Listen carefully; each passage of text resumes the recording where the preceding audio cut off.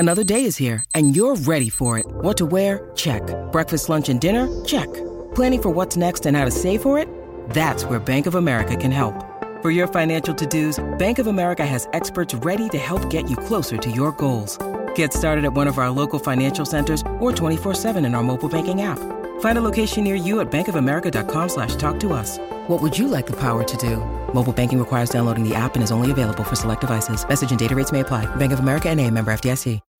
When you need mealtime inspiration, it's worth shopping Kroger, where you'll find over 30,000 mouth-watering choices that excite your inner foodie. And no matter what tasty choice you make, you'll enjoy our everyday low prices, plus extra ways to save, like digital coupons worth over $600 each week. You can also save up to $1 off per gallon at the pump with fuel points. More savings and more inspiring flavors make shopping Kroger worth it every time. Kroger, fresh for everyone. Fuel restrictions apply.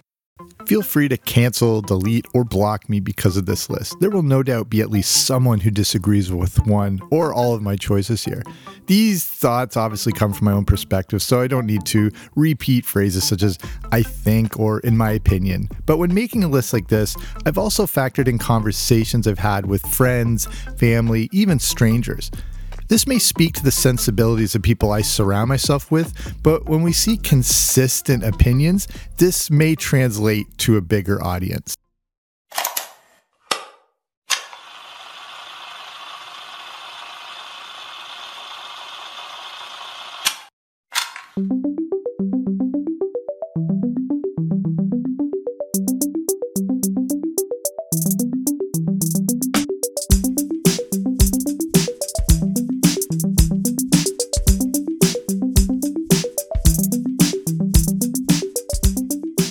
So what makes for an overrated movie? We're not talking about straight up awful ones like Howard the Duck or Mac and Me. That's too easy. This is about super successful movies that have made a ton of money and helped to define the entire 1980s. But do they get more praise than they deserve? An overrated movie, to me, is one people feel they have to like. They're the movies that we include on our top 10 list, but they're not the ones we actually watch. They have all the appearances of an epic movie, but don't quite always come together. They may be an impressive spectacle, but don't affect you in the way they should. Again, it may be more the hype of some of these movies that created their legacy and not the movie itself. All the movies I'm going to mention are good. Really good, in fact. I just don't see them as the pinnacle of 1980s movies that some people make them out to be. Okay, let's just get right into this now. Here we go. In no particular order, might I add. I wanted this to be professional, efficient, adult, cooperative. Not a lot to ask. Alas, your Mr. Takagi did not see it that way, so he won't be joining us for the rest of his life. We can go any way you want us. You can walk out of here or be carried out. But have no illusions. We are in charge. So, decide now, each of you. And please remember, we have left nothing to chance.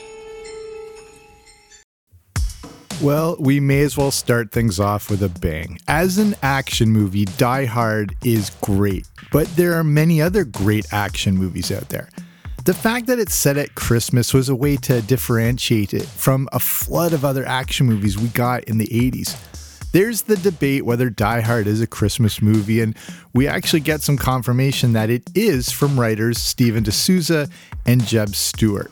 Also, if you listen to the Stuff You Should Know podcast, in their 2017 Christmas episode, the writers actually wrote to host Josh Clark and Chuck Bryant to tell them they crafted Die Hard as a Christmas movie. Was one big reason so they could get yearly residuals? That looks like it might be the case, and I think that reveals a lot. They took a standard action movie formula, but tied it into a Christmas movie because it may not have held up on its own. It's also an overly typical theme of a good guy American facing off against an evil German.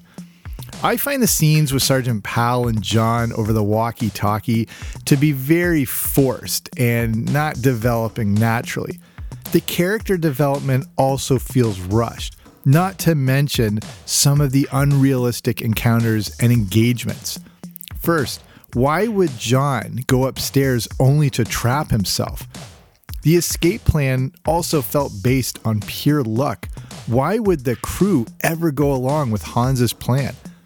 How did Hans know for sure the FBI would cut the power and they were all going to just escape in an ambulance unnoticed? Why would a tech genius like Theo go along with a plan he didn't fully know and be part of a hostage murder robbery situation?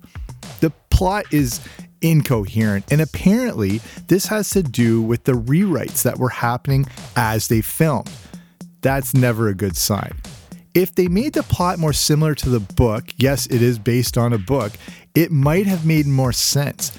In the movie, the FBI guys were moronic, and the thieves, maybe instead of terrorists might have been a better move. Again, hearkening back to the book. It had almost too much of a sitcom-y feel to it at that point. Somewhere along the way, we all got convinced that Die Hard is the greatest action movie of all time. Remember, it's still great, but I believe its hype has preceded it. Alan Rickman is amazing in it, though. The next movie I want to look at is Tron. Tron is one of those movies I've always looked back on fondly, but when returning to it, it doesn't hold up. I think this is another factor that makes a movie overrated. It should hold up and fill you with that original thrill. Tron was a technological marvel when it came out in 1982. The special effects, of course, look dated by today's standards, but they're still decent. Tron isn't on the level of Blade Runner, which has special effects and imagery that made it look like it was made less than 10 years ago. And Tron relied so heavily on special effects that the rest of the movie falls flat. It is very boring at times and seems more like a showcase for technological achievement than for classic storytelling. Despite having some iconic imagery, when you look around at the general response to it, Tron doesn't exactly shine through. It's a movie I'm less likely to go out of my way to watch. Get your butts above the hard deck and return to base immediately. Yes, sir.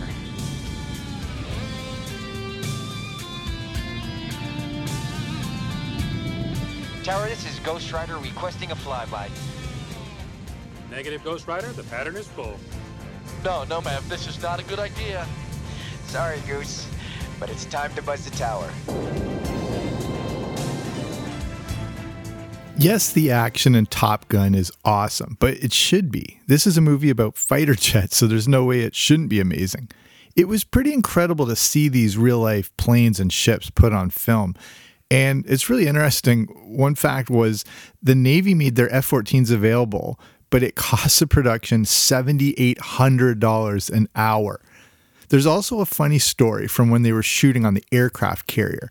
The captain had sailed the ship into an area with bad lighting. To get the ship back on course so they could properly film ended up costing the production another $25,000 on the spot for just 5 minutes of filming.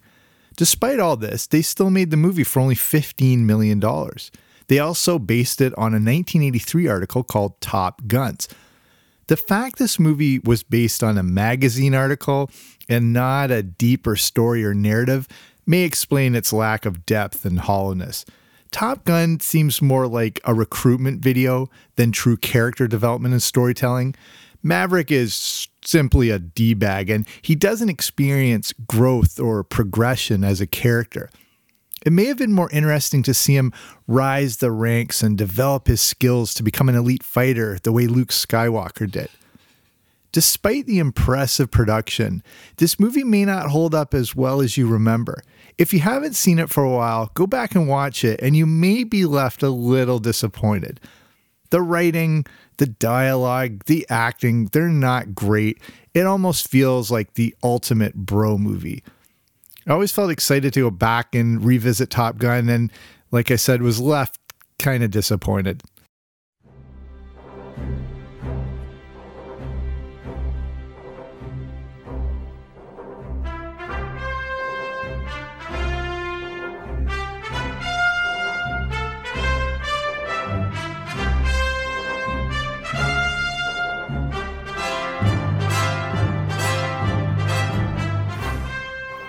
Indiana Jones and the Raiders of the Lost Ark is an all-time movie classic. It helped reintroduce the classic swashbuckling movie formula, but its follow-up is absolutely one of the most overrated movies from the 80s. And we're of course talking about Indiana Jones and the Temple of Doom.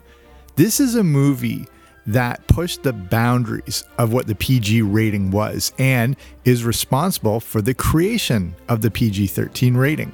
I've done an entire show about that if you want to go back into the previous episodes to check it out. But the dark themes in this movie were because of the turmoil facing George Lucas and Steven Spielberg in their personal lives. I have no problem with violence, but the violence in this movie is excessive and needless. This again was a reflection of the darkness going on in Spielberg and Lucas's own life. It's also way over the top. The middle part of the movie is a disaster. The acting is often terrible, and some of the lines in it are just eye-rolling. There are some great technical shots, and that minecart roller coaster scene is still extraordinary. When stuff between Raiders of the Lost Ark and The Last Crusade, the Temple of Doom just doesn't hold up. Indiana Jones is considered, one of the best trilogies of all time, but I don't think it is because of how it really dips in this middle act.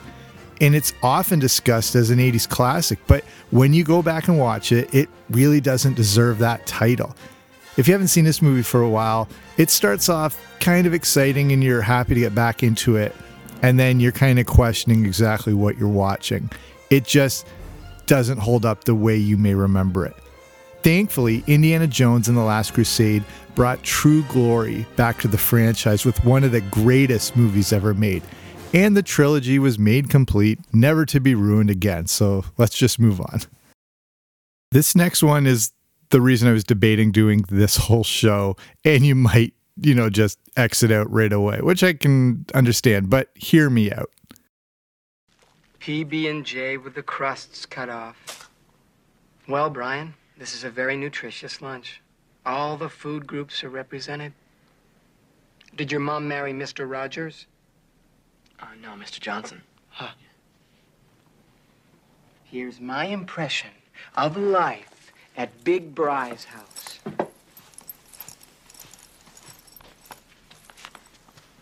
Son? Yeah, Dad? How's your day, pal? Great, Dad. How's yours? Super. Say, son, how'd you like to go fishing this weekend?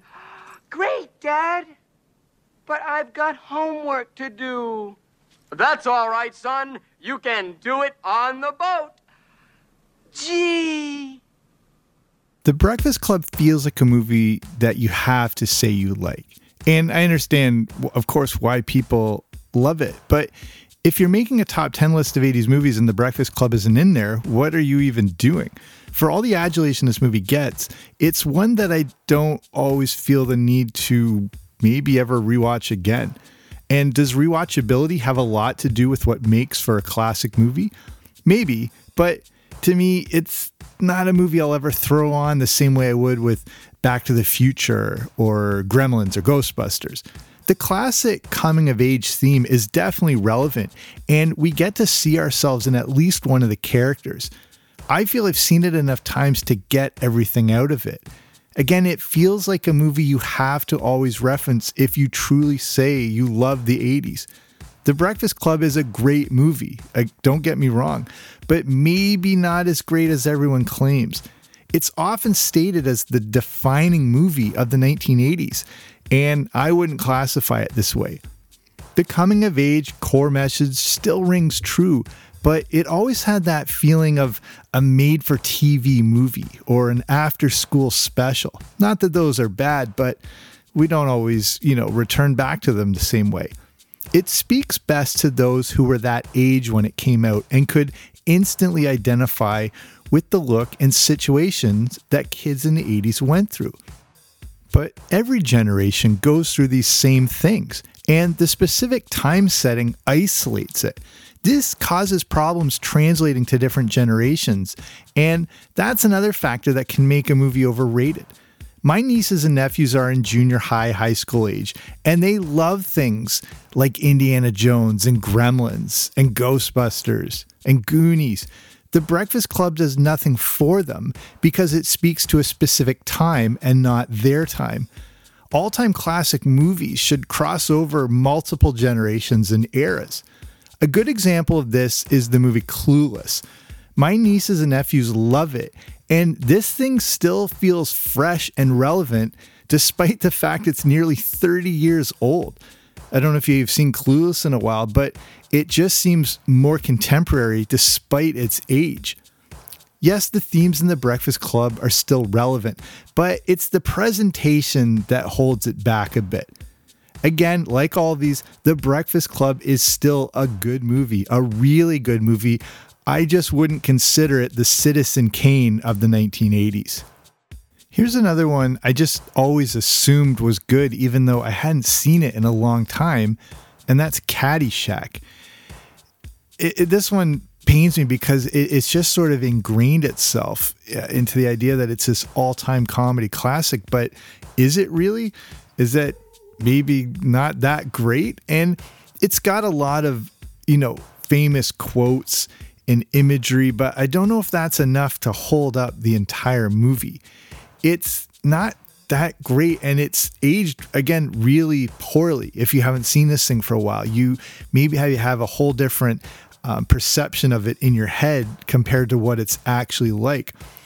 It feels like it's a bunch of SNL skits all thrown together. It seems like it was multiple scripts that were kind of, again, hobbled and stitched together that maybe necessarily didn't work. Like they were parts from separate movies and they put them together. And then the fact that it was going to be completely overridden by all the improv of the cast. You've got some of the best comedy performers in history. So to me, Caddyshack is, at best a glorified SNL sketch and maybe not an all-time comedy classic. Again, when you have heavyweights in this movie, you've got Rodney Dangerfield and Chevy Chase and Bill Murray. Of course, there's going to be great moments and, like I said, all this amazing improv, but it's not holding up in the way we think it would. Like, maybe like an average SNL skit at best. When you've got these comedy all-stars, it should have been even bigger and better and more memorable and not really as lackluster as it turned out to be. I know Harold Ramis is responsible for Caddyshack, and he's brought us so many great things in the 1980s.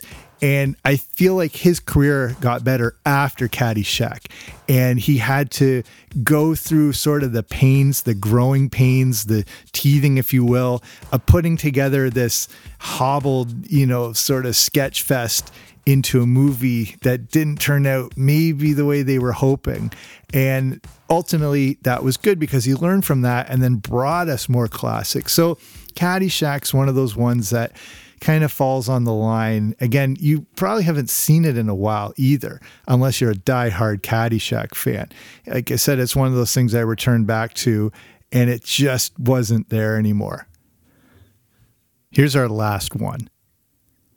First wash all the car, then wax. Wax. Wait, why do I have to wash all the car? Remember, dear, no question. Yeah, but Right. Wax on, right hand. Wax off, left hand. Wax on, wax off. Breathe in through nose, out the mouth.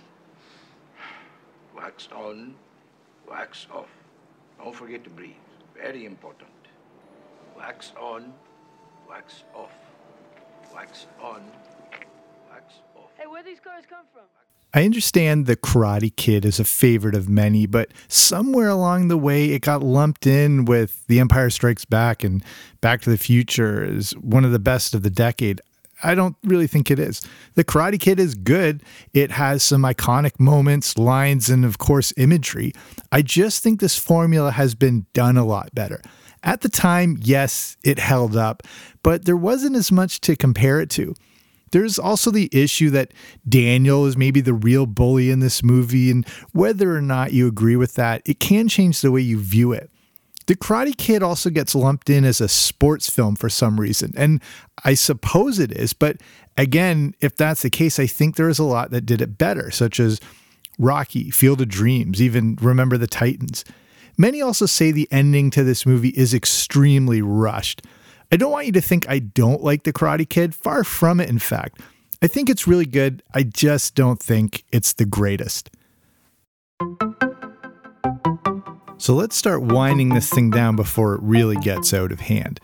I don't know if there is such a thing as a perfect movie, but there's definitely some that are close. To me, a perfect 80s movie would, of course, be something like Back to the Future or Ghostbusters, obviously The Empire Strikes Back.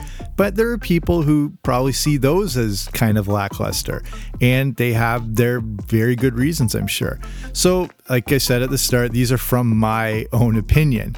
But taking into account, the different conversations and stuff like that with friends and family and different strangers and that. So, of course, I understand if you disagree with some or all of my choices. But I think, the reasoning I'm put forward here is pretty justified.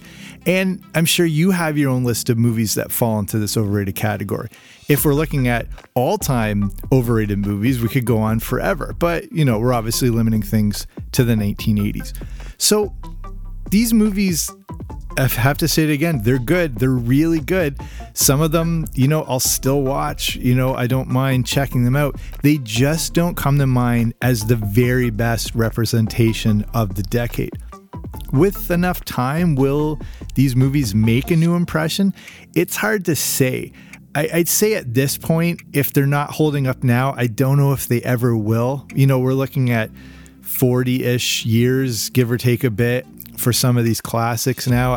Their time may have come and gone. Some are holding up as good now as they ever did. To me, these ones just aren't. But with so many great other offerings from the 1980s, I don't think these choices just stand at the forefront.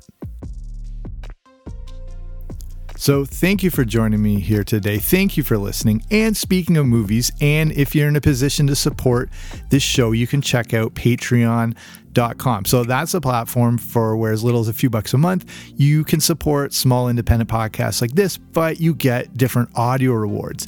And there are various tiers, and with each tier comes different rewards. So, speaking of movies, one of the tiers is the Boba Fett level, and that gives you access to the Everything 80s Movie Club. So that's where I do reviews of the good, the bad, and the ugly of 1980s movies.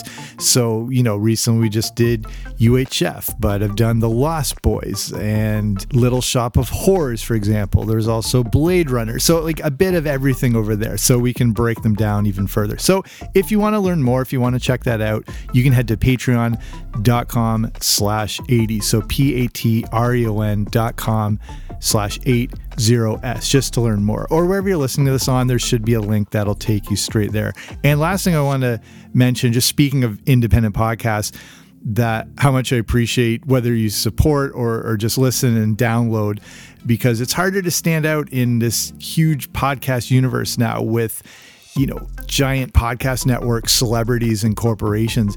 And just about last week, I crossed the 250,000 download mark. So 250,000, which always sounds more when you throw million in when it's nowhere near that. But that is pretty astounding to me. I didn't know if this would ever get 100 downloads or 1,000, but for 250,000 for a small, tiny podcast, was pretty amazing to me. I know people who run giant podcasts who get that like a week, but that was pretty remarkable. So thank you for being a part of the show and supporting small little shows like this. And there are a bunch of other amazing ones out there. So it is a good time for podcasting. It's just hard to sort through all the big, recommended lists and all the promotions of the big, huge podcast networks and stuff like that. So basically, thank you for being here and supporting the show in whichever way you do. So that's it for me. I'll be back soon with a new episode. Don't you dare miss it.